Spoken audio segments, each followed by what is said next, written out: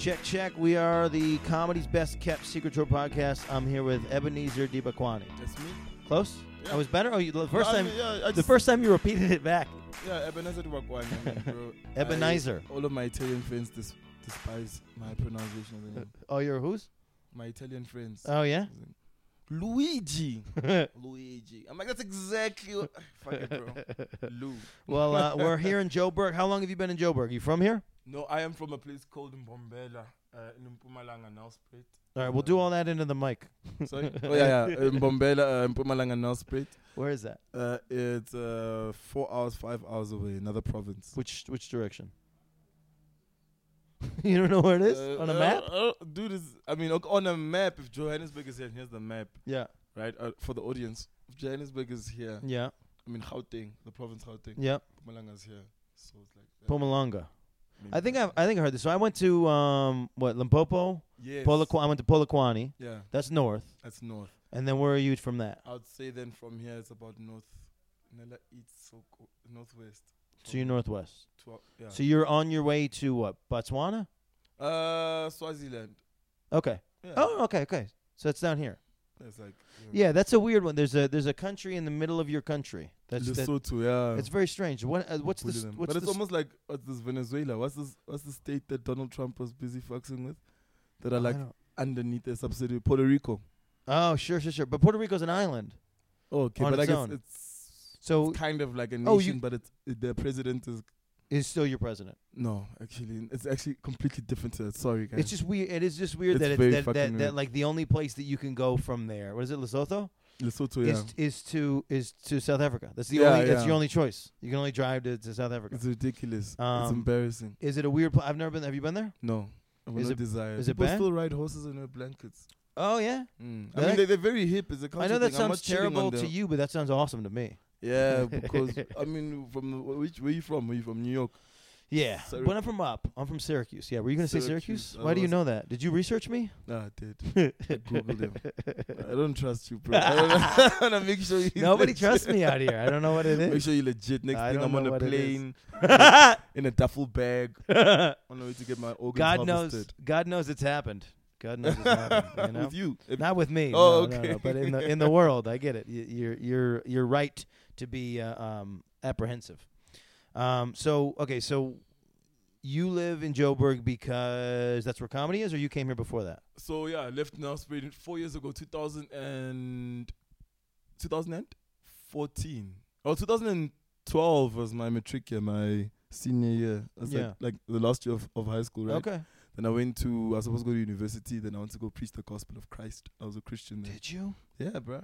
No shit. I taught Sunday school. I taught youth. I had a church. Wow. Then Here I went to or there? so in Nelspruit, and then I went to Durban, Yeah. KZN, KwaZulu-Natal, and then so I worked there in some of the poorer communities there, trying to preach the gospel, trying to convert these No sinners shit. whose souls are damned. Yes. These people who I thought I was like, you know what I mean? Like I was doing. No, I had a buddy who that was sort of like his trajectory, and then something happened, and he decided that it was all bullshit, and then he went the other way. Yeah. My turning point was just sex, drugs, and alcohol. I'm like, what? I think I'll take the risk.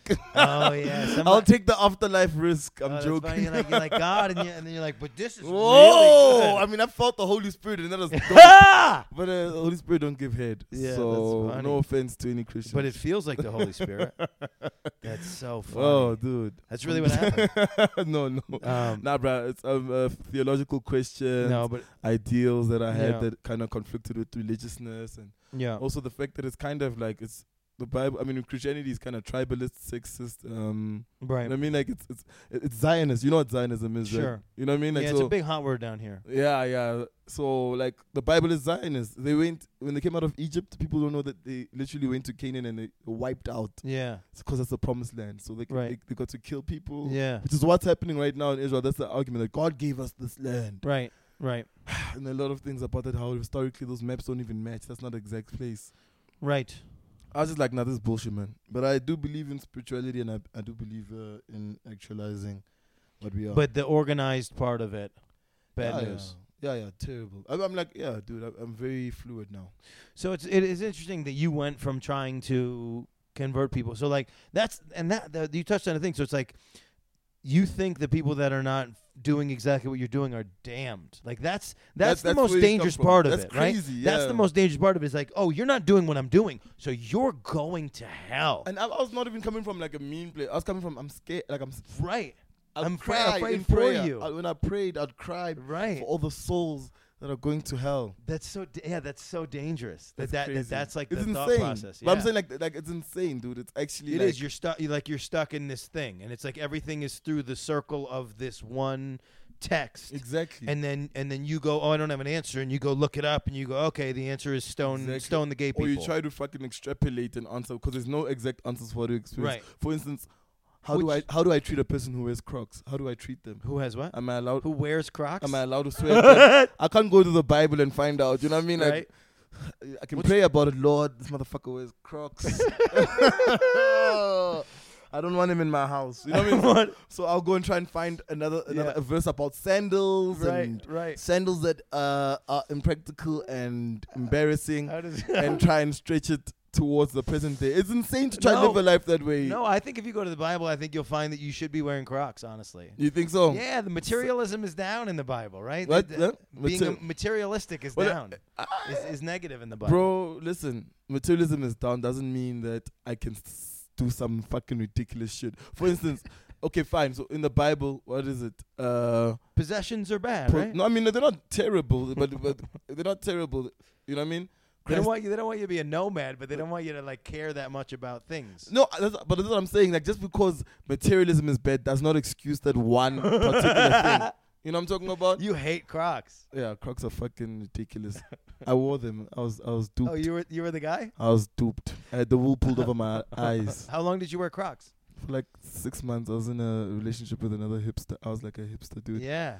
Hippie. Sorry, not a hippie. I think I was a I think the hippie. Toms are worse. Do you guys get the Toms out here? Yeah, but I mean, it's not a big thing. Out here, Toms are worn by people who clean. Like, so people who clean houses. But at least Crocs feel good on your feet. You wear Toms and you go home and your whole foot is bruised. Yeah, true. It's just a true. bruise all the time. Dude, I don't want to get into this conversation. with You because brought it up. It's actually like it actually depresses me. You brought up Crocs. I wore I like Crocs. how much anger you had for Crocs. Then we went from religion immediately to Crocs. Dude, I wore Crocs for 6 months in this Yeah. relationship. I thought it was cool. I used to wear those puffy pants, those Yeah. genie pants, and I played hacky sack. You know what I'm saying? This is a terrible person. This is a terrible human I'm glad being, I'm meeting and this I hate- person. I'm glad I I'm meeting hate you and who I not was. him. Yeah. Yeah. Now I wear gold But and shit. you wore gold. Now I wear gold, yeah. Which Uh, is also corny, but I mean, I need to go to the phase. How old are you? I'm 24. 24. Yeah, you'll figure out who you are one day. It'll be fine. No, because at 24 we all and especially because then you're doing that at what 22 you were wearing Crocs. So it's like at 21, 22 we think we're so fucking cool. We think we're so original. Everything we do, and we're like no, but he's wearing Crocs too, but he's not doing them the way that I'm doing them. So It's, yeah. it's really crazy. If you go to like, I don't know if you guys have states like that. Like, do you have like hips, like, or cities where like The whole thing. half of the city is The whole like, thing, yeah. hippie. Yeah, yeah, yeah. You know what I'm talking about? Portland. So Yeah. So Yeah. basically, Memphis. out here, I was original. Like at the beginning at the beginning of it, I was Yeah. original. You're like, no. You're like, I'm the one. I started this. Yeah, my hair. Look at me. I'm Yeah. grunge. Oh, I went to Cape Town. Everybody. Every single person. It makes you change. Yeah, it makes you change who Even you the- even the are, who you mayor. want to be. Even the mayor's like, oh, mayor's a Kif, hipster? Kif shirt, bro. Is it Kef? Kif, yeah. That's- Kif, that's yeah. cool. That's, yeah. Brother. Calf shirt, bruh. That's funny. Obviously, the mayor didn't say that I'm being ridiculous. No, I know. I get it. For the It's purposes, for the it's purposes hyperbole. of humor. Yeah. We get it. It's comedy. It's comedy. I get it. You're a naturally funny person. I get it. So, do you live in this house? Secondarily, I've got a primary house down over there. Okay. Well, Don't know for how this long. is where you come to hang out. This is where we own this company called Yeah. Ordinary TV. But you so- don't have a room here. No, I sleep here You sleep here. or on the other couch. What's the primary house? My house is down With your that's parents? No. It's I have a room in a flat. Yeah. So you pay money to be there, and then you just hang. But you hang out here the Most most. of the time. Yeah. I've got a toothbrush and a What's washing wrong? What's machine. wrong with over there? I don't have friends. I'm lonely. All I have is porn. Yeah. And it kind after like the seventh consecutive Time not that you in the bust. same day. dude, like in a row. it kind of gets like boring and hard. You have to find like really obscure. Yeah. Porn. Do you ever find yourself masturbating because it's like what you normally do at that point in the day? Time, yeah. But then like you're not even into it. I'm not in the mood. And your dick is just like, why? Why? And you're looking at your dick. My hand is also like, why? And then, but in your brain, you're like, I'm gonna do this. I have to do this for me. I have to do this. Also, I like to keep order in my life. Right. Yeah. Like, and you muscle through it. Yeah. Sometimes you gotta do what you don't like to do, bro. You gotta muscle through it. You gotta do what you don't like to do. Yeah. So that you can do what you want to do. One of the chores. It's one of the chores of the day. That's funny. Yeah, I find myself doing that. Dishes.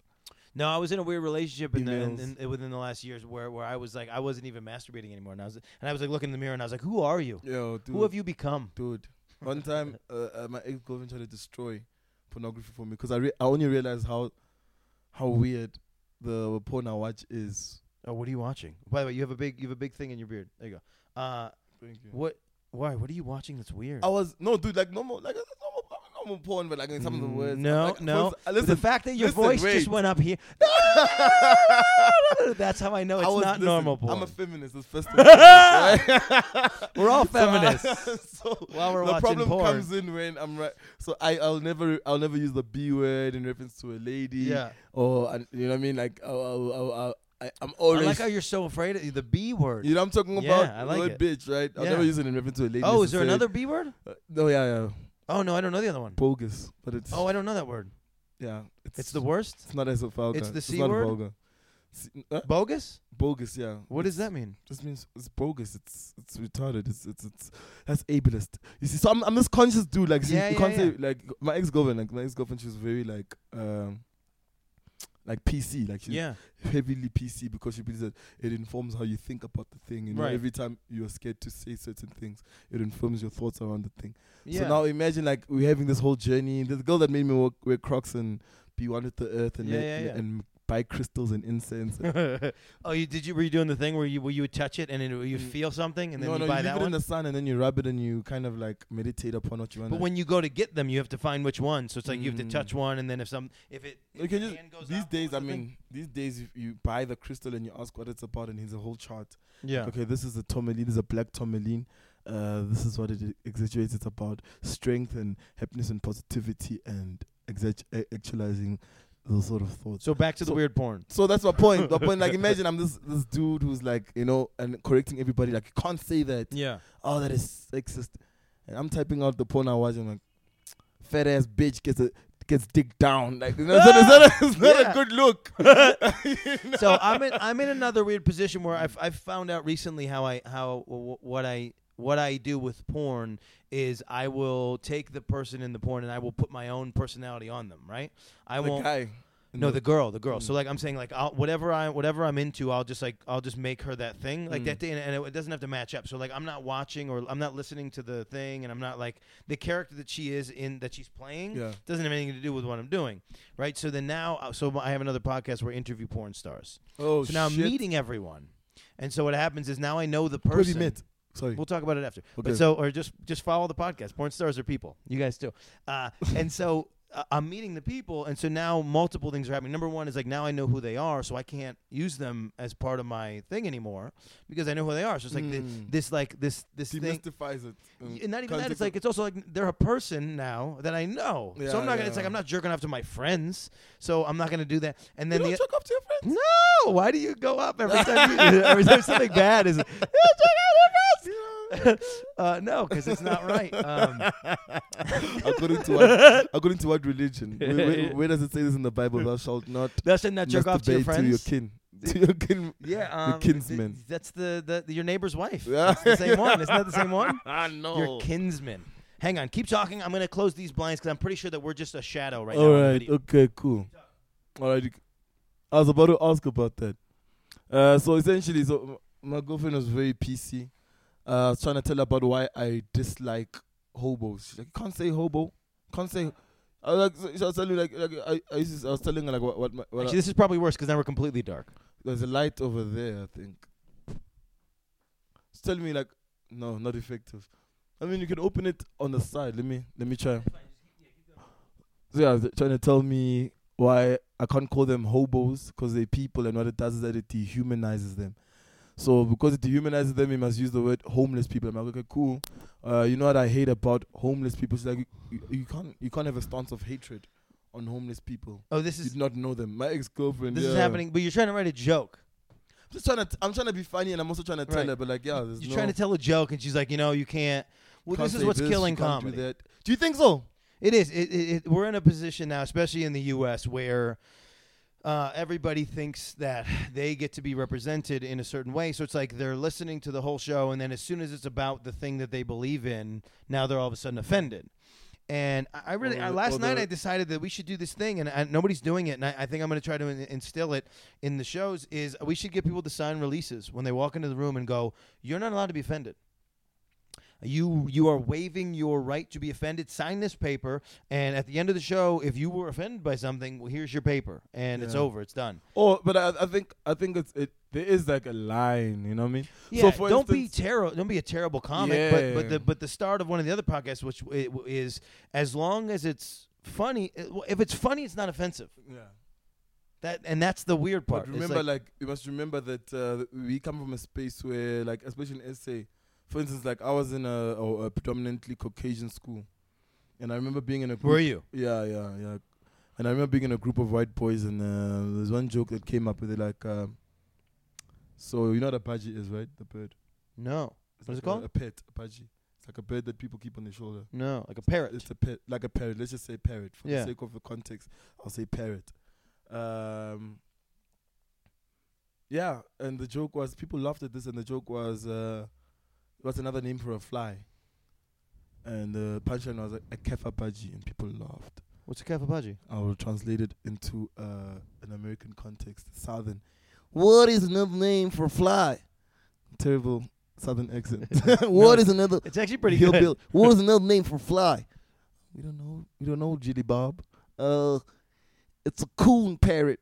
Oh, Jesus. Yeah, it's rough, dude. And people laughed. Yeah. So it's like it's a pet for black people. Yeah, I get it. I get it. So a lot of those jokes were still happening, and some of them still happen today. And it's like, you know what I mean? So I get where they're coming from. And also people like, they trivialize, like rape culture, they trivialize rape, you know what I mean? But yeah, I'm with you as well. Because some of my favorite comics, Patrice O'Neal. Do you know Patrice O'Neal? Yeah, of course. As a comedian, we go, well, there's two sides to everything, and we try to find the other side. But the problem is all of the associated factors that are involved in the thing, and especially with like rape, there's so much that goes into before and after, and victims, what they feel that as a person who's never been raped, you'll never feel that way. Yeah. So you have no real way to break down the thing. So as an outsider, it's not fair to talk about it in that way. But if you can find the thing that you're talking about and you're an insider on it, and you can delve into the depths of it, like losing someone, death and suicide, all those things. If you can come from a perspective of the person that can empathize and sympathize with those situations, then you have the opportunity and the route to make it funny. It's like it's a line, dude. Because like, I mean, for instance, like you have to believe the irony as well. If someone does some fucked up humor, you have to believe, like everybody who likes Daniel Tosh believes that he's being ironic. Everybody who likes Jimmy Carr, because his entire the tone of his speech is very sarcastic. Exactly. Like no one really talks the way that he talks. He talks in this very sarcastic, hyperbolized sort of like tone. So you have to know that this isn't serious. He's taking the piss. But then on the other hand, you got people who you thought were like fucking saints, like Louis, right? I was like, Louis Stan. I still respect this comedy, like, you know, his work, the body of work on its own. If you can separate the person from. This is a tough one because the degree of severity to what was going on compared to the things that he's being leveled off with are not equal. So the Harvey Weinstein thing is not equal to the Louis C.K. thing. He's jerking off in front of some honeys. He wasn't holding them down. But it's the same punishment that he's being given. And also he admitted the fault and took responsibility for his actions, right? and the other part of it was there was a lot of things where he was asking for permission. This whole movement is about not asking for permission and doing the thing. So he was asking for this consent, and the only problem was he didn't wait long enough to get the consent, and people felt that he was sort of like jumping the gun and abusing his power. And people that he was asking the consent for felt that they couldn't give an honest answer.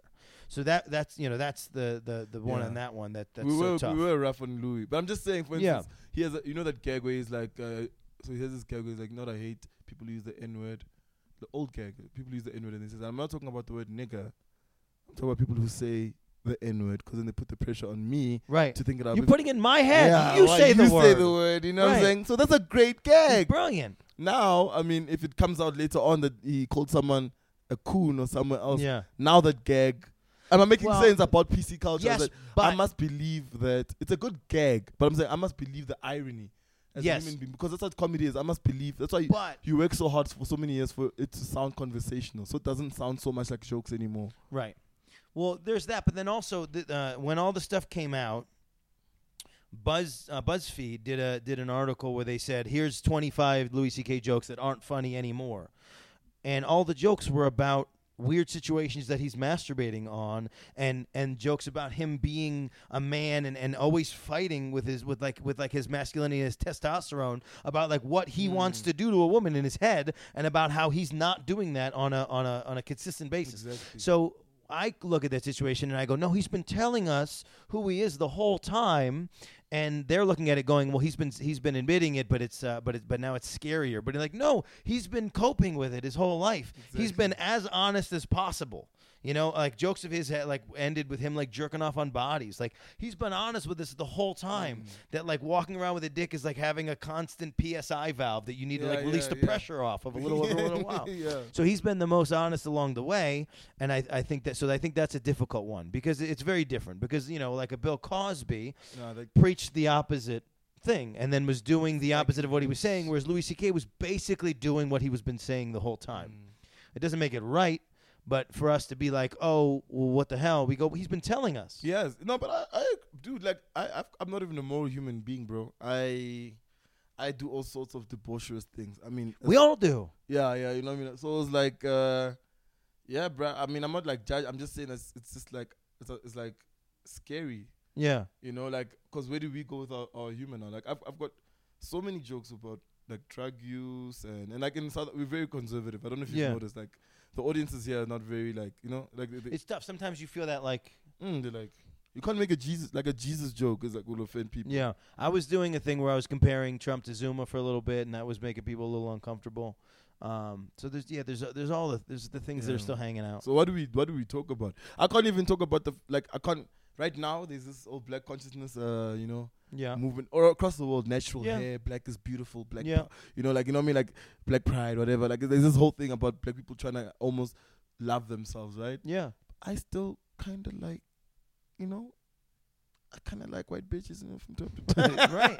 You know what I mean? And like, we all sort of like what's the opposite. That's kind of the problem. And so now it's taking like, especially when I'm performing in like predominantly African rooms, what it comes across as is. It's tough. He hates the crossing the boundaries of race. From a sexual standpoint, is one of the things that's still left over. It's like it becomes, and this is one of the things that I found, because in America we do it too. So it's like you got a guy like Common, or you got a guy like Chappelle, and it's like these are people that are supposed to be representing black culture, or even now Jordan Peele, and he's married to a white girl, and Chappelle's married to an Asian woman, lady. And Common's pretty consistent. Common stays with black women, and he was with Serena for a long time, and Childish Gambino's dating a Caucasian lady. Yeah, well, but Childish Gambino's entire fan base is Caucasian ladies, so it's like it makes sense. But so but now he's in that position. Now he's in that position with the "This Is America" video, and the fact that he won the Emmy, and then shouted out Migos and Bad and Bougie, and now he's in a position where black culture looks at him as an influencer, as a symbol, as somebody who's supposed to represent them, and the pressure is humongous. I don't wanna.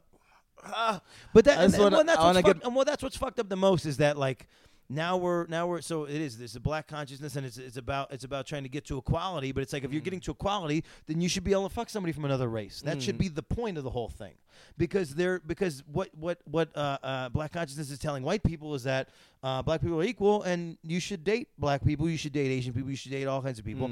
But then it's telling the black community you should only date black people. Well, I mean, like not the entire movement, but there's certain extremist like factions, like feminism as well. So it's unfair to say feminism is teaching a woman to try and be more powerful. There are factions and, you know what I mean, like sectors that are extreme in all of these things. Sure. So black consciousness but generally feminists are not going, oh, go fuck Donald Trump. Yeah. Right? You know so what I mean? like, so they're gonna pick that thing. They're going to pick that thing and then go, but who are you anyway? You're dating a rich white man. So who are you to the feminist movement? Or who are you to black consciousness? You're dating a white girl. But the point, like, that's my thing with feminism is like, now a lady can't, you know what I'm saying? Like there's those extreme factions where they'll be like, no, I'll open my own door. No, fuck your chivalry. Right. No, don't be well-mannered. Don't be more well-mannered to me How than... dare you try to buy me a drink? Exactly. I'll buy my own... You know what I'm saying? Like this, you know what I mean? What should get to is like it should be normal the way my friend would buy me a drink. Right. That's what equality should be. Right. But the world will never be equal. Also, it's going back. Like, I don't know if I want the world to be equal. Right. Because I mean, like, I exploit a lot of the, you know what I mean, the inequality in the world. Yeah. Like, I mean, I'm talking about like, as in, I'm not talking about like, I mean, that's different. But like, for instance, like people who, you know how much it costs. Like some people to have a person who works here 5 days a week, 4 hours a day, cleaning your house, washing your shit. You can pay them 3,000 rand, right? Which is a month, which is about, let's just say, over $200. Yeah, I'm making that in a couple days here, as an outsider. Yeah, exactly. Yeah, $200 a month. So you're going. So you're on the one side where you're like, I love it. I love that I can do that. No, I mean it's wrong, dude. I would never. It's wrong. I'm just saying the fact that there's certain things, dude, that I have access to. The same reason, like all of us take advantage of China. The whole world right now taking advantage of China. Right. We're going. How can I can't open a factory in my country because I actually have to pay somebody a real wage. I love communism. They get to pay these people nothing. Someone comes with a shoe and says, "What? $5,000 for a shoe?" It's like, yeah, it was hand stitched. You know what I'm talking about? It wasn't like, you know what I mean? And it was a person who was paid a decent amount of money. He got paid $100 an hour. Who can afford that? You know what I'm saying? Now you want to complain. I don't know. I was joking. I think I'd like for equality to be a thing. I don't want to destroy my international fan base before they've even seen me play. Like this guy loves China. That's when they start bringing you to the stage. Like this next guy, ladies and gentlemen, this next guy is exploitative, loves Chinese and cheap labor. Give it up for the misogynistic, racist motherfucker, Ebenezer Bokwani. Thank you. So what's up with equal wages? Am I right? Like, what's the deal? What's the deal with equal wages? No, but if we're all being honest, we all kind of feel that way, right? So it's like, it actually should translate. But now we're in a position where we're in a room full of people. And then what you shouldn't feel now becomes most important. Yeah. So what you shouldn't feel is this. But then as comedians we do get to exploit that too, because we go, look, I know you're not supposed to say this, but this is the reality. You know, dude, a 5-minute set. South Africa, the PC culture is so strong right now, dude. 5-minute set, right? Yeah. With where I'm trying to plan a punchline or a laugh per 30 seconds. Let's just say. Because you know Tight 5, like, it's you know smart. How people plan the Network 5 to make sure that it's like, you know what I mean? Tight 5. Now imagine with jokes that you know might come across and are misunderstood. You have to give context to why you're allowed to say this, why you're not racist, why you're not sexist. I don't actually believe this, which takes away from the funny of the joke. Oh man, it's a minefield. That's the complexity of what comedy has become, right? It's so what has always existed for comedy was the framework that we all agree upon, but now with all stereotypes and things like this were the framework that we could use to our advantage because we know people feel this way about this thing, and so we could just say it, and then it was agreed upon. Everybody understood why that was a thing. But now you have to set it up. But that's always been the difficulty. Is you have to have enough things to set it up, and that's just the time that we're at. Is you need to set it up in a proper way so that what you're saying has less of a spin to it, right? Of course, yeah. So my big goal last trip, because my grandfather was dying and had died while I was here, was to make Alzheimer's funny. Now Alzheimer's on its own isn't funny; it's tragic, and people know, and people hate it, and it ruins your family, and it's sad. I forgot what Alzheimer's is. What is it? Alzheimer's is basically where you. Oh, I see what's happening. Come on. So Making it funny to no, it's fine, to an audience was important to me, but it takes quite a bit of framing. Of course. To tell to immediately go out and say, well, this is what's good about Alzheimer's for my grandfather. You know what I mean? Now you gotta you have to frame it. You have to frame it, and it's another 2 minutes. I'm like, because I mean, like, you watch Patrice O'Neal, and I'm sorry if I'm going mainstream. You watch Patrice O'Neal, or Patrice was way ahead of his time. Also Patrice, you could argue Patrice was sexist, and Patrice was misogynist, but he was using the framework of that to frame his jokes. And so once you understood the guy, then you're like, look, he believes that. It doesn't make it true, but within the context of him believing that, this is funny. And you almost kind of forgive him, not pity him either. You look at him where you're like, okay, fine. So I'm not taking any real advice, like life advice from this guy. But I get why he's hilarious. I know, like on a comedy level, he's a genius. But like for someone can, just for them to justify the fact that they're laughing at it, they can say in their minds, oh, he's a fool. Like he is he's backward. Yeah. He's backward as fuck, which he says himself. He says in one of his specials, he says to dudes, like, because you can see they started to get offended, like, guys, I'm done. I'm a Neanderthal. You know what I'm saying? Like, I'm from a past time, and that makes sense, you know? And someone who took that, and I think does it so skillfully in today's age is Bill Burr. Bill Burr. He does it so well. Bill where Burr. He does it. It's very hard to be offended. And he does the thing. And this is also what's happened is Bill Burr's been working so hard for so long at the thing. And that's funny because Bill Burr and Patrice were boys. Yeah. And he's been working so hard for so long that you look at Bill Burr and you go, okay, I get it. He's kidding. Yes. And you know enough that he's kidding. What the problem is when you're a young comic and you go to the show and now you're trying to do the thing, the hard jokes, the audience doesn't go, oh, he's kidding. All of a sudden they go, oh, he's serious. This guy might mean this. Yeah. Which is weird. It is weird. I can't wait. Like, like the big dream for most South African comedy. I like how you're about to say, you're like, I can't wait till I'm famous. No. I mean, like, I'm talking about as in like the big dream is we want to hit, all the festivals, Montreal, of course. We want to go and hit even the Australia Melbourne Comedy Festival, New York Fest Comedy Fest. Yeah. You know what I mean? We want to play. We all want to eventually find ourselves in front of the brick wall at the cellar. You know what I'm talking about?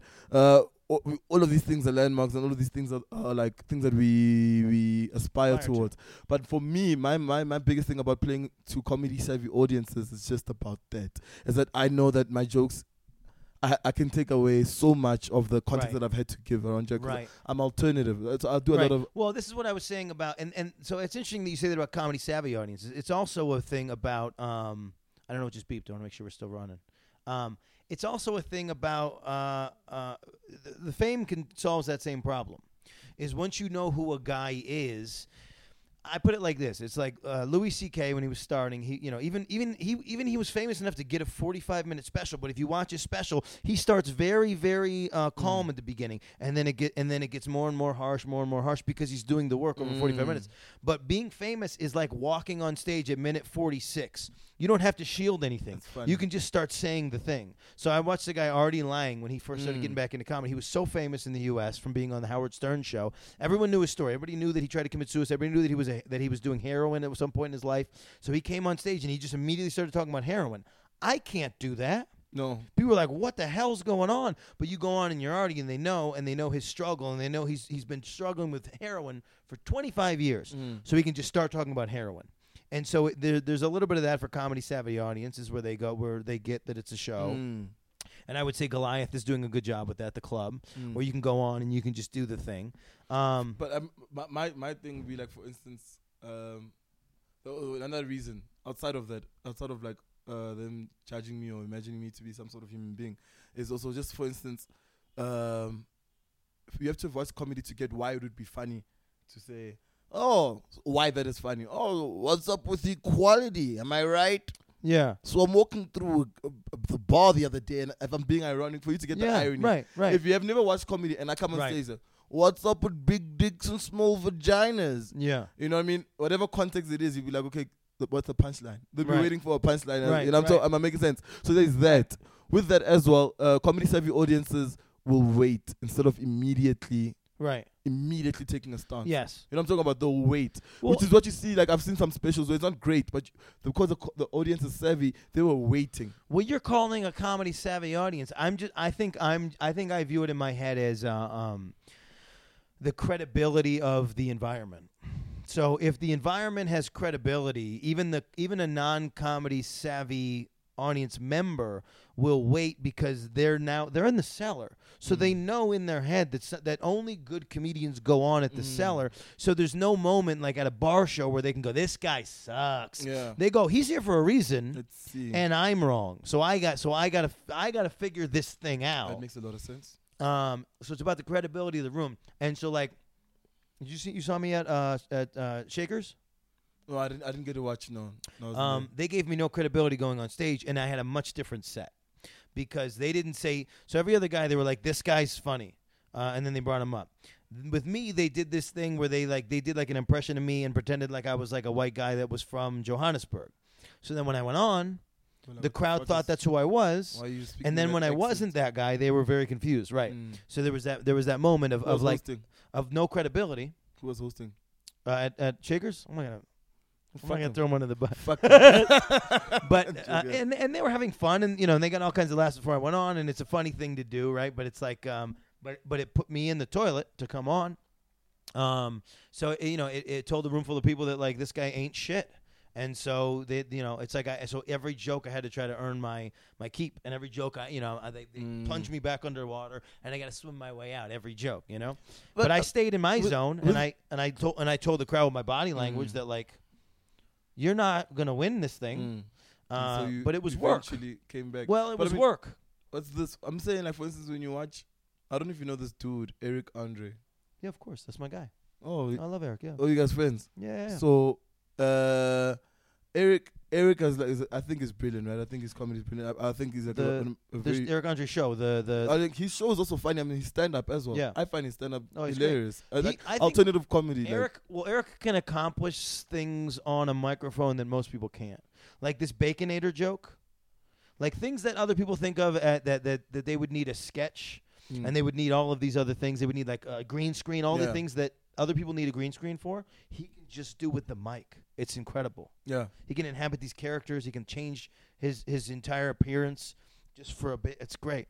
No, but I'm saying, like, for instance, he does a lot of that humor where he's like, I'm trying to remember that he's like, he's half black and he's half a Jew. So when he hears these jokes about black people and white people, he's like, I don't know, do I like watermelon or do I like? Right. So like, right? Yeah. But he's playing on other comics who do that. Right. Black people do this, white people do that. It's like it's anti-comedy. So I'm talking about that, the opportunity to do anti-comedy. Yeah. Those spaces are like they're in the space of, okay, fine, let us see. He might be doing. They give you a chance not only because they say there's a reason that you're here, but they say he's taking a twist. He might be shitting on or taking the piss out of what is already happening in the establishment. It's so many layers of humor, right? Because on surface level, it is funny. Yes. What he's saying is funny. And then there's the second layer where he's making fun of the thing while he's doing it. That's funny. And then there's another level where it's like, oh, he's bringing this to another place. And it's like, so it's just layer upon layer upon layer. His physicality is great. Right.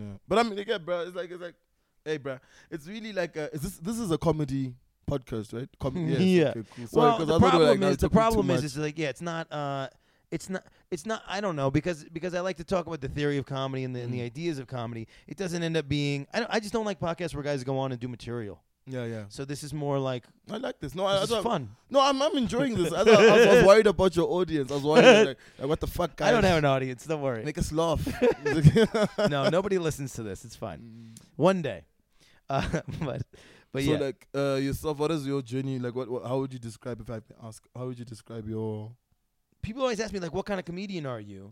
And I don't know how to answer that, right? Because it's like at different points in my life I've been a different person, so it's like it's just whatever's going on in my life. So right now I'm very I've been toying with open relationships, and I've been toying with why people handle death wrong. And so it's like this stuff is making its way into my comedy, and I've become a dog owner, so that's in my comedy. My grandfather died of Alzheimer's, that's in my comedy. So I don't know, I'm a realist. Okay. So it's like if something happens to me tomorrow, like if I get in an accident tomorrow and I lose my leg, my comedy's about how I don't have a leg. Yeah, I don't I don't know how to describe it. I'm not, I don't have a preconceived goal ahead of time. I'm not like, I'm trying to take down the Catholic Church, what I've found and why I'm in South Africa. It's a weird thing to wanna do. No, but I have the buddy of mine. That's sort of one of his goals, is to sort of obliterate the concepts of religion for people. That's become his comedy goal, and it's a very difficult goal to achieve because people shut down. So I don't know. I would say that I'm a realist, and I don't know. I lost the point that I was trying to make, but so because what I mean, the way I was asking is like, is it more storytelling? What would you say? What kind of comedy would you say you do? So it's across. I do a lot of I do a lot of anti-comedy, like, right? So a lot of anti-comedy, try to take the shit, like, the piss out of it, and I do a lot of one-liners. But this is how I mask it, because one-liners don't really work in South Africa. I'll do the one line, and then I'll riff. Right. So I'll riff on the one line and ride the laughter. So I'm kind of cheating. So I try to write a hot one-liner or a dumb one. Right. Like a terrible one. Yeah. And then if they do laugh, I'll criticize the fact that also that's what you like. That's a sort of, that's who you are. So sort of, you strike me as, and I'd go into another sort of idea. But yeah, so I think it's very short. So you ridicule the audience for liking the thing that you're doing. Yeah, no, or sometimes if there's someone, so this stupid gag, right, that I say, like, when I can notice there's an audience member's not laughing, I'm like, I can see what's going on. You want your Oscar Pistorius jokes, and I don't do them, I hate them. I despise them, I simply can't stand them. What? Who is this guy? Legs, stand, yes, that's the connection. You get it, I get it. Let's move along. You know what I'm saying? Right? And then they'll come being stupid, I'll run around, and who is... Gosh, oh my goodness, why is he not famous? I want to suck his dick, you do? Like, I'll literally go for like a good 30 seconds ripping, playing the character of the audience member who just laughed. And then afterwards, if I do another joke and then they laugh, I'm like, no, you're not allowed to laugh. You like that lowbrow fucking humor. You know what I'm saying? Yeah. Well, so you are the entity. Like, it's not you're not doing a particular type of humor. It's just you. Oh, like, and that's what it all. I mean, that's what all of it sort of has to become. Is to be successful in this thing, it has to be you. Yeah, but I'm punchliney though. So like, I'm punchline. It's very hard for me to resist, even if it's a funny story. I can't tell a funny story, but that's at a gigs where we're telling stories. So for instance, like, but the thing is, it's all a fucking magic trick. Yeah. Right. So like you'll watch a guy, like I had this debate about Sebastian Maniscalco the other day, and two comedians sort of like thought that they were like above his level of like not his level of success, because he's super successful. You know who that is? No, I'm not sure. Sebastian Maniscalco, he's great, and he's very successful now, and he's theater shows. I mean, he's a theater guy in the U.S., which is not an easy thing to be, and but it's a very physical thing, and it's sort of like, it doesn't seem like it's punchline heavy. It seems like it's these sort of like stories. But if you break down one of his jokes, it's like punchline after punchline after punchline after punchline, and it's sort of disguised because he's like giving up himself, and he's like telling it in a story way. So it's like we can pretend like telling a story isn't one of the components of one-liners, but the longer you're in the thing, you realize that a story is just a bunch of one-liners crammed together. Yeah, that's right? My thing. Because I mean, like, for instance, but then you watch, like, for instance, one of the most successful comedians right now, Uprising, in South Africa, Robbie Collins, right? Yeah, I love Robbie. So yeah, he does like it's very hard. It would be very difficult for anyone, for instance, to steal his material. That's how I gauge it. That's how I know there's a difference. The thing we were talking about before the podcast started, that becomes the thing where it's like people are taking jokes. So what happens is you have to put so much of yourself into it that like they can't take your joke. It's specifically about your experience. Exactly. And that's where good comedy comes from. You see, but then we come out to someone like one of my favorites and hugest influences, Zach Galifianakis. Yeah. You watch his show. If I went to I wouldn't obviously, but I mean, if I went to an audience that didn't didn't And just did his seen stuff. it, Yeah. I could do, because his punchline is it's not very. It's not about that him, yeah. personal. Yeah, you don't learn anything about him at all during his show. And I don't think you really learn that much about me. All my humor, I do have like long. But how long have you been doing gags. comedy? 4 years now. So, I mean, not to like, but it's going to, the longer you do this thing, the more personalized it's going to become. And I hear you. There's no way. There's just no way not to have that be a component because you want to put yourself into the art. You and do. so it's like I do talk about it, but that's not where the funny is. I'll give like the scenario. Oh, this is where I'm from. This is where I grew up. But like, there's very little of the funny. Okay, but then there'll be a punchline about the area. But I think you're thinking of it the wrong way because you think that you have to say that I'm from such and such a place for it to be about you. Whereas I think you doing the thing where you're running around, he wants to go, oh, you do? That's all you. That's all your personality. And so it's not as much that like we have to hear specifically where you're from and what your job was as a kid or the fact that you were a preacher. Yeah. It's the fact that we're like watching you and we're taking you in and we're getting an idea of who you are as a person. And there is so much of you in that act. Oh, no, I hear you. Without saying, oh, I'm from so and such a place. You don't have to say, oh, I'm Italian and I'm whatever and my mom did this for it to be. My mother cooks the best right? meatballs. It doesn't have to be that for it to be you. So what do you think about Carrot Top? Yeah, Carrot Top is like the example of like what not to be in America, and it has been for a long time. But then we look at his career, and everybody goes, "I would like his career. I'd still like his game. Career. He's fucking rich, bro." But he's irrelevant now. It's like he's not even a fake punchline anymore. Like nobody even uses him as a fake punchline anymore, and he's not the guy. He's not the guy that we look to or aspire to anymore. You see, I'm saying that's the thing. There's that thing in South Africa right now. We are is a Carrot Top. If someone was very like that gimmicky, right? Yeah. He was telling me about there's a guy who does blackface in the movies. So that guy's a gimmicky guy. Yeah, but I think he's on the way out. Right. He's on the way out though. But I mean, like, I don't know, like, who's this guy? I watch a lot of comics, like these clips of comics from other countries going to America and doing who was it? Russian guy in communist Russia.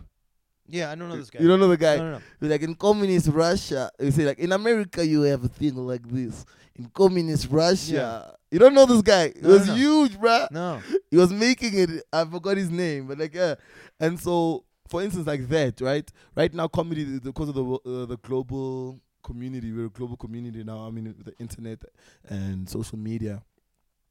Nobody's really interested in hearing about the differences. Yeah. And even if, because you have to sneak it in as a comic, you can sneak it in about the differences, right? But you don't want to be like... you can't make it obvious. I just came out of season... just got the second season of Days of Our Lives. Great stuff.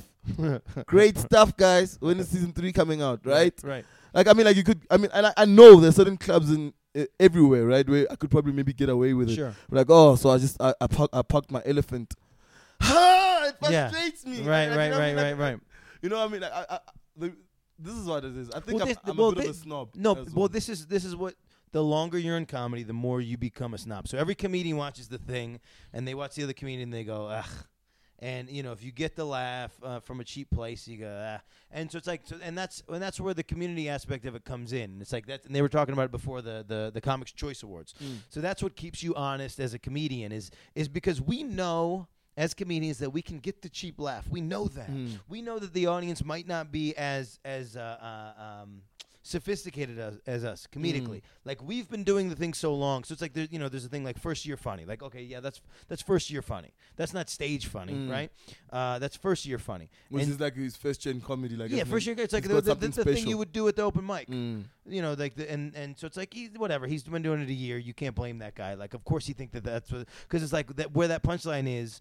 It needs to be 10 steps down the road, but as a first year guy, you don't know that. So all the audiences are first year funny, and so you gotta do the work for them sometimes to do the thing. So other comedians keep us honest is really what it comes to, and it keeps us in check, and it keeps us because I was saying this the other day. I don't think I made it on a podcast, but there's 2 laughs in the room.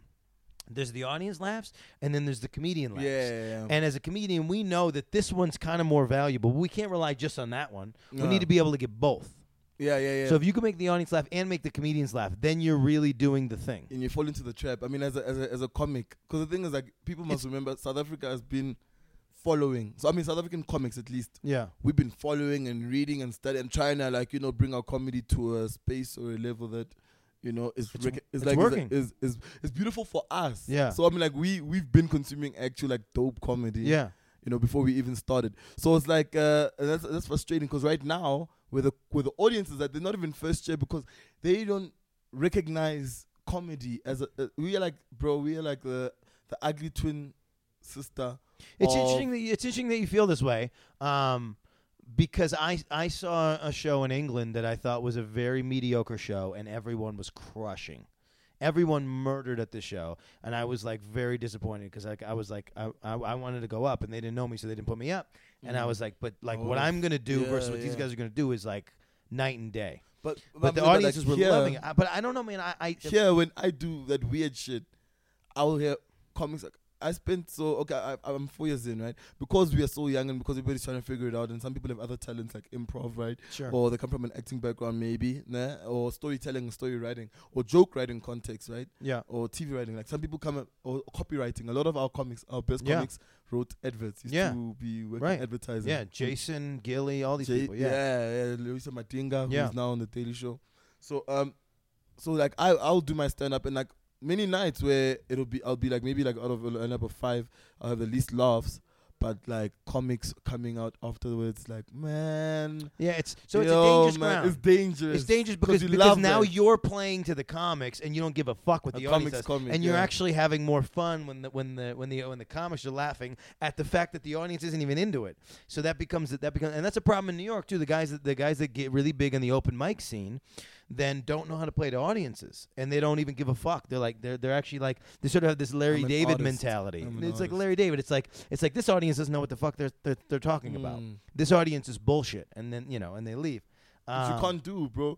And you got to make everybody laugh. That's the whole goal. So like, yeah, and like right now I'm in a space where I've got two Comics Choice Awards. Yeah, I've got 2 statuettes in 3 years, 4 years. In 4 years, that's great. None of the commercial success.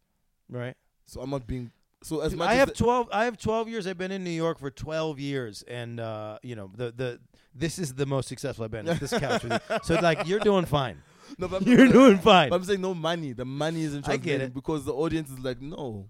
Right? The audience is like, no, we reject that. So now I'm trying to come into the thing where I'm trying to marry it. Here's what I want to try to, because this is how hot comedy is here. A guy 2 years in can start to really make it, which is crazy. That doesn't happen in the U.S.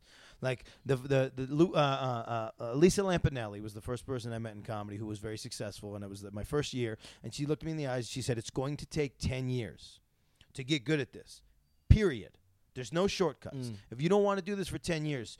Don't even start. If you're not willing to dedicate this much time in your life to it, don't even start. Now there are exceptions, right? Like there's like a Michael Che who 5 years in made it, right? But that guy worked harder than anybody else, right? Exactly. And there are these guys, right? Pete Davidson.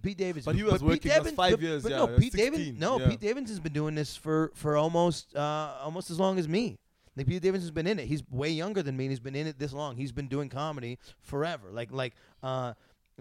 Eddie Murphy started comedy at 11. He didn't have a special till he was 21. It takes a long time. Yeah. So it's happening faster here. It really is. So you're in a better position. But so my advice to you would be, like, at 4 years, like, don't even look around at what everybody else is getting, because honestly, at 4 years, you're not supposed to have anything. You're not supposed to have anything to show. With you, but there's the it's duality. Pressure. There's the you're duality. looking around. You're going, "Oh, that guy's got a thing. Why does that guy have a thing?" Right? You start to fall into obscurity because I'm in the newspapers. Yeah. And then they see me as well walking in the thingy and struggling to make rent, and I'm talking about. And then there's that mystique where brands don't want to invest in someone who looks like a normal person. Human beings don't want to follow someone whose life looks like their own, which is what you see. Like, I disagree. I think that's kind of what we're getting closer to that. We're getting closer to the thing where, in the U.S., we're getting closer to the thing where, like, they want a regular person on the cover of a magazine. This girl had this great joke about how they were championing all these like bigger women and putting bigger women on magazines, and she was like, "Yeah, but this bigger woman is also gorgeous." And she's like, "What am I gonna do? I'm a bigger woman and I'm not gorgeous. This puts me in a horrible position." But so we're getting closer to that. is my point. I'm excited about it, but here as well, there's a duality where yes, I can become slightly popular, but so can a human being who's made his whole career of stealing obscure material, changing Sure. it. Because our audience does that not. So the stealing thing will even out. I promise you it'll even out. I'm not It takes even time, worried, but it will even out. I was vindicated. Zach, that's one of the examples I make. Zach started like 90 long time ago. What only made his television debut in 2000. Right. For the Letterman Late Show 2000. Yeah. Only got commercial success. It's 20 years. Yeah. For him to be able to live a decent life, which is like, but then in America, for me, I'm like, and it's because he was a comic. He was that kind of guy where he would do the show, and the audience would be like, "What is this?" And he was making Patton Oswalt and Brian Posehn and Maria Bamford and all these guys in that little crew. He was making them laugh in L.A. and he didn't give a fuck what the audience was doing. He really didn't. Like he's inhabiting this space where even if they're not on board, he's still going after it like he's crushing. He's got that great gag where you can see it in like the way that he handles things. So he had this visor. Have you seen this? The Purple Onion? Yeah, Live at the Purple Onion. He has the visor that falls off the stool, and it gets a laugh. And so he doesn't like that it gets a laugh, in a sense, because he's doing all this work, and the work should be getting, and now the visor's getting the laugh. So then he owns that moment, and he goes, no. He's like, you don't laugh at that visor. He just fucked it up. I've been working with that visor for 10 years, and he always fucks it up. Yeah. And it's brilliant. But that's the place that he's coming from, is that he works so hard to get that hard laugh, and that's the integrity that he has. So you have integrity. You got to stay there. I'd like to think so. But what do you think? What would you think is a perfect balance? What would you be willing to give up? So like I used to be sad back in the day until I started writing. So like my money only comes from writing jobs, because I can't like, I'm not gonna be booked in an arena. Yeah. Because I'm not gonna rip, right? Right. So my money comes from writing jobs, character work, development. That's where acting. That's where my money comes from. Outside, sure. like tiny jobs. You know what I mean? And personally, I don't know. Last year I was at a point where I was like leaving, right? I was like stopping. I was like, this is not. I can make money from this to start my own shows, right? My own. Yeah. Or write for comedians, or whatever, right? Because I can write in that context. But I was like, I was on the verge of like saying, no, if someone like offers me enough money, I'm done. Like, until comedy. Until I got depressed and shit. Yeah. Shit. We all have those moments. And then I was like, okay, nah, I can't. And I don't know. And like, but that's what makes a good person. You either quit or you fucking work harder. So I'm like, what do you think you'd be willing? Is there something that you'd be willing, like as far as your integrity goes? Do you think there's something that you'd be willing to give up? Like as in like something that you'd be willing to almost step back on as far as your integrity and your. So I'm 12 years in, right? Your virtue goes. So you can make two arguments. I'm 12 years in, so you can make the argument that I have no integrity because I'm 12 years in, or you can make the argument that like, so I've put myself in a position where I'm in charge of a bunch of things, a bunch of shows, a bunch of festivals in New York, and that's been a little bit my success, but it's also put me in a position where it makes me unable to be sort of in the same spotlight of success, because now I'm a booker. And then that puts me in a different light from the other people. So it's like they look at me as a booker first and a comedian second. And so it's like that's sort of the integrity part that I had to lose, was I had to make money in this, but I still wanted to make money in this and not have to do other things, whatever. So I'm making money in comedy, but it's the ability to fill rooms and things like that. And initially, when I didn't have enough talent to do an hour, it was asking other people to come and do those hours for me. And then just having myself on the show as I grew. So that was sort of the integrity that I had to figure out. So now I'm in a weird position where I think that if given the same opportunities as some other people, I can take it a little further, because I know how to build the thing. Right? I know how to build the thing from scratch, and I know how to fill a room now as nobody. I can fill a room in a city I've never been to. Yeah. So imagine if you give me something where I'm somebody, then what the fuck I can do with it. So I don't see the sellout thing anymore. It's like it's a harder thing to like grasp, because I don't have a good example of a guy who's like sold out to what he would want to do. But it's like every time you write to the audience and you write to a broader audience, a little bit of the integrity is chipping off, right? It has to, because you have to. The larger the audience. Let's not even talk about it. If I say that this is chicken, right? It's chicken. If it's one person, right, I can cook it in a certain way. If it's two people, I'd have to at least cook half the chicken this way. If it's a great example. People, you know what I mean? Like, the more the people, the less it can be exactly what it was that you wanted or you had planned to cook. Right. You know what I'm talking about? Right. You got the one. Now you got the one guy in the room who when he eats coriander, it tastes like soap. You know so what you I'm can't put coriander in there. So what happens is eventually you get to a position where you hit a plane where the audience's favorite joke becomes your least favorite joke, because you're kind of like, fuck you for even liking that. And then by the time it's perfect, this is the problem with comedy. By the time it's perfect, you feel like you've like sold out in a way. But the heart of the joke is still there. But so the only way you can do it is you got to keep getting better, and you keep tackling heavier and heavier concepts, and hopefully the level of kill keeps raising. Because the more until you do, and then when it's not, then you get in a weird position, and this happens to famous people where their level of kill has sort of leveled off because they're so famous that they can't bomb. So everything they say, they get to that level of familiarity with the audience. So then the comedy isn't hard because they can't work hard because there's never a time where the audience isn't reacting. And they're already getting paid because they booked out the audience. Right. And people are going to come anyway, but their stuff isn't hitting as hard, and they don't know why. So they put out weaker stuff. So that writers, what do you think about writers?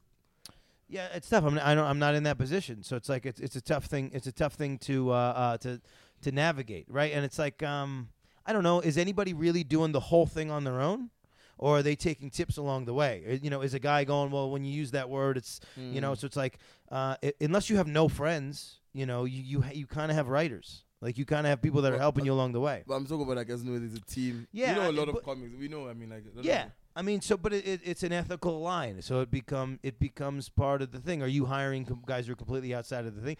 Well, if you've cultivated such an identity that another person can come in and write to that identity, and there's truth to it, you're still going to bring your own shit to it, right? So there's a truth to it. So I mean, is that fraudulent? I don't know.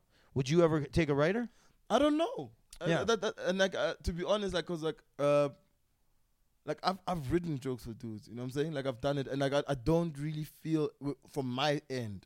I think a lot of my morality, because like, the way I've been able to justify my snobbery is that it's all about me. Yeah. Everything I'm saying is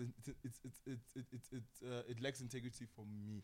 So you get to write jokes that that you would never want to use. Exactly. So you get that little that moment. I get why it's funny. Yeah. I get how it could be funny. You know what I'm saying? I could see. Okay. Yeah. There's self-deprecation, fat jokes. You want me to? Okay. Right. Let me make up a scenario. It'd be difficult. It makes you a stronger writer for you, because you get to throw away the stuff, and you get to be choosy because you're writing all the time. So it's just like, it's like that Kanye thing. It's like you take the best beats and you put them over here. Yeah. You don't give them the shit that you want to use. Yeah. So it's like, even in that writer room. Even in that writer room, you're not giving the best shit. No. You're taking the stuff that you want, and it's like you don't take it to the next level because in your head, it's the thing we do as comedians. A guy says a premise, and we're already writing the punchline in our head, and then he either says what we wrote just now, and we go, "Oh, he's a hack. I just wrote that in this room." Yeah, he says something. He says something worse than you said, and you go, "This guy doesn't even belong on the microphone." Yeah, exactly. Or he says something better. He takes it to another place. He takes it further than you had it in your head, and you go, "This guy's got something." And you like him, and like maybe you did have a bit in the one you wrote that you could give him. Okay, fine. You could add this. You want to add this. Yeah. What you're talking about earlier. Yeah, bro. But that's the integrity of the thing. I did it mostly. I think like right now I'm about being hilarious. Like, I want to be hilarious in a way that nobody can mimic. Like, I mean, I want to be and also in a way that no comedy writer or critic or audience member can describe and explain. Yeah, that is the thing. You know, I'm talking about, like, you'd have to be a brilliant mind to be able to write and explain exactly what it was. What it is that Eric Andre does on stage. Yeah, you're a performer. It's like, there are guys, there are joke writers, and there are performers, and you're a performer, and you have those abilities. But yeah, it's like it's that thing. It's like I don't know, a guy like Glenn Biederman Pam. Like I watch this guy and it's his whole thing. It's his whole perspective on things that makes it funny. It's not the words he's using per se. It's literally his entire personality that is so fun and funny, and it's enveloping, and it's just a thing. And the reason why it's funny is because it's him the whole time. I watched him on the show the other day, the WTF to me, and he's being himself the whole time, and that's what makes it funny. And that's sort of what we all have to do as performers. You can get away with just doing jokes and the one lines, but eventually you gotta be yourself up there. It's that's why I mean, like, man, I don't know. I don't know what it is. I know that's the only reason why I need to have commercial success here. First of all, because if I have commercial success here, then obviously there are certain doors in New York, wherever, that I'm able to show them, like, here's my comedy special. It makes it easier. I can send my reel. You know what I'm talking about? It makes it easier to get into certain spots, right? But I need to have enough money to be able to go and live in New York for 4 years. Yeah. But you gotta, in the meantime, you gotta know that the hard work is worthwhile. And if you can walk into any room, and that's the goal. That's the goal of this trip for me in January and this time, and it was great in January, was be able to walk in any room. Nobody knows anything about you, and get the laugh. And that's the most important part of this thing. And so once you get to that place, then the other stuff is going to start to fall in line, right? It's weird because the energy, I'm telling you right now, the energy and the synergy of what's going on out here, I'm back for a second time in 6 months because comedy here feels more possible. It feels like I have an opportunity. Like I've gotten on TV twice already. In January. And I have a bunch of shows that I'm going on TV here probably the next 2 times that I'm visiting. Oh, shit. And it's like it feels more possible here because there's just this energy and this synergy. So as a performer and as a professional, as a comedian, you just have to get to the place where what you're doing is so undeniable that no matter where you go, that the success follows you. I hear you. And do you think that you, even when you reach commercial success, you'll continue like with it, or do you think, because like, I mean, the stand-up, stand-up's my favorite thing. The live thing is my favorite thing. It's like I like doing the stuff. I like doing, I like being in the room. But the problem is, as a comedian, when you're in the room and you're being filmed and you do the thing, like you're thinking a little bit about the audience, like even now, but this whole interview. But you're trying to make the cameraman laugh as a comedian. That's all you care about, is that the sound guy's laughing. Or the crew, anybody who's around there holding their breath in. Right, you leave, and maybe it didn't even translate, because once they edited it didn't even translate to TV, but all the fucking sound guys are loving you. I was on some horrible dating show when I was 20, and all the sound guys, for the next 6 months, were following me around New York, coming to my shows, because all the shit that I was saying that never made the show, they were in the headphones, and they were loving it. They were high-fiving each other. I mean, it was great. And that's the laugh that you go for as a comedian. Checking each other off. Smashing windows, having sex. Yeah. It was crazy. And it's wild. like, yeah, that's the laugh you go for. So as a comedian, and no matter which level I get to, the live element is going to be the whole thing. The only reason to get the other stuff, honestly, is to put more people in the room for the live thing. If you recognize my face from some other thing, then you'll come to the show.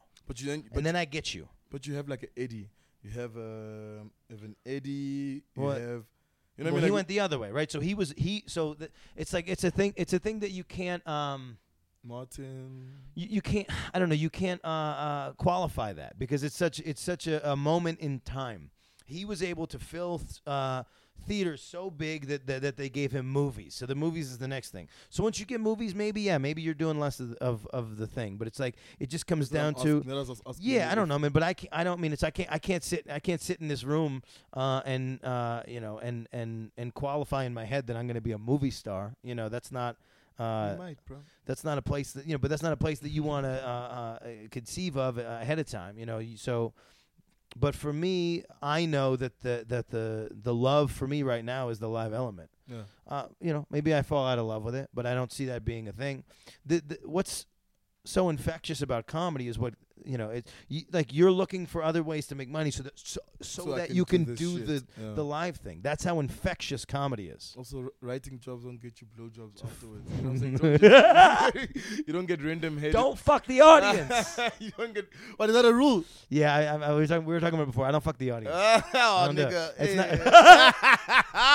not fair. It's not fair. All it's not fair to them. I even have a lost gag. I know. I watch guys write jokes that I know gets them pussy. Yeah, exactly. Yeah.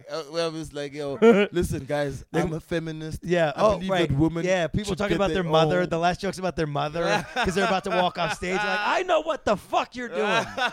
So funny. My punchline is like, women should be able to have sex wherever and whenever they want.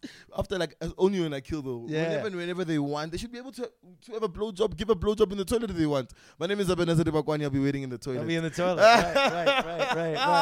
Yeah, I had a joke about how comedians don't get laid for performance like movie stars, like professional athletes, and I tell the story about a football player in the U.S. who's he's a quarterback, and he does the thing. He gets on a mic and he goes, "I'm Ben Roethlisberger, and I'm going to be upstairs in case anybody wants to blow me." And I say a comedian can never end a show that way. He can never blah blah blah. I'll be in the parking lot in the Subaru in case anyone wants to blow me. And then 20 minutes later, that's how I end my show. I'll be in the parking lot in the Subaru in case anybody wants to blow me. Has it ever worked for you? No. That's also, no, because okay. I'm also doing ironic. it in such an ironic way that so girls will come up and they'll be like, "Where's the Subaru?" But it's very clearly such an ironic. I guess I can make it more serious. You say no. No, because it's like they're kidding too. And again, I don't fuck the audience because it's like it's not fair to them. How so? Please explain this to me. Because that's me at my best. Yeah. I don't want you to fuck me at my best. I want you to fuck me at my worst. I don't want to date you. I'm not trying to like meet your parents. And you know what I mean? No, see, that's the problem with me. Dog. No, that's the problem with me. I think the way that I consume all of it is I think I want. I think I'll only have sex with a girl is if she thinks that she could marry me. And then that's where I end up in trouble because I don't want to marry everybody. And then later down the line, they get mad because I won't want to marry them. And I knew that at the beginning, so it becomes you've been dishonest. Well, no, I've wanted the connection the whole time. Kind of a dick. I do like the open relationship. Kind of a dick, bro. I do like the open relationship. That shit never works. No, I want to be loved. That's all. Bro, I want to be adored the whole way through. Me too. That's but the point is, some people are able to almost create like not a hybrid, but like a momentary idea of love. Like, because the things in their minds, and as long everyone I have sex with, I treat with the utmost respect, and I'm talking about. Yeah. But like in their minds at that moment, I am that brilliant human being was over there, right? Yeah. Right, and even if it happens a week later, even if like she just gets me on Facebook and says, "Listen, I really like the shit that you did," she's honest. I liked what you did on stage, and I can be honest. I'm not that guy. Look, okay. Well, let me. What if you're honest? Let me requalify. Okay. So, I'll still have them see me do comedy before I hook up, but I don't want that to be the reason why. Like, actually, and in a way, it's still the reason why, right? You show them your scrapbook and your No, they'll come to a show. Like, that's the last step. I'm talking about, like, that's what you want them to fall in love with you for your crochet collection and your knitted jerseys. But the last step, I want them to fall in love with me for the connection and how fun it is to talk to me. You know what I mean? And you see, you said you're not fun? I'm not fun. No, we've been doing this podcast for like an hour and a half. You're really fun. You're really fun to talk to. But so that's my point. And you have, and you have an integrity. I want them to fall in love with me for that, not for the fact that I can make 100 people laugh. I don't think that's fair. But then I want them to see that I can make 100 people laugh. But then I also need them to see that, like, on Thursday, I'm just gonna watch the car show and be home and not leave my house. I might not wake up till 3 p.m. and you need to be okay with that. So I don't know.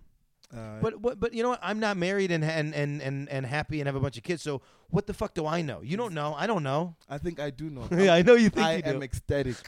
I'm living my best life. Yes. Different strokes. But at the end of the day, we're all full of shit. We just figure out what works for us. Yeah. But we're all full of shit. Yeah, let's leave it there. How do they follow you on the internet? If you want to follow me, please refrain from doing so physically. It's weird. Follow me on Facebook. My page is Ebenezer Debakwani. I will spell it. My Insta, one word, is Ebenezer Debakwani. Instagram, the gram. I don't know what you guys call it. I find it that you guys in South Africa say your names faster on the mic instead of slower. Oh, Ebenezer Debakwani. I'll spell it though. Yeah. And Twitter, it's @our_Ebenezer. If you want to know how to spell Ebenezer, it's EBENHAEZER. And my surname Dibakwane is Dibakwane. This will be on YouTube. Check it out on YouTube. Check it out on iTunes. Check it out on Google Play. We're on all the things. Oh, and shit. we'll have your name spelled all there over. and all your tags on There there. we are. There we are. Fall in love with me. And if you want to have sex with me based on this, Yes. because this is based on this I am performance. not this guy. I'm not selfish with my dick. Ladies. All right, so check out the podcast. We got some YouTube content. We have all the things. We're on all the things. Check out all the episodes of the Comedy's Best Kept Secret tour. While I was out here in South Africa, we're in Joburg. Check out his work. Anything to look out for coming up? Nothing that I'd like an international audience to see. But like on YouTube, if you Google my name, you might That's find pride. That's how I feel. Like every time I put something on YouTube and it was a bit, and it was a set that was working, but as soon as I put it on YouTube, I go, I don't want people to see this anymore. Yeah. I'm moving on to the next thing. Exactly. So they're like, let me see some of your stuff. But just come to the fucking show. Come to the show. Come to the fucking show and don't blow me afterwards, for Christ's sakes. Thank you so much to my guests. Oh, wait.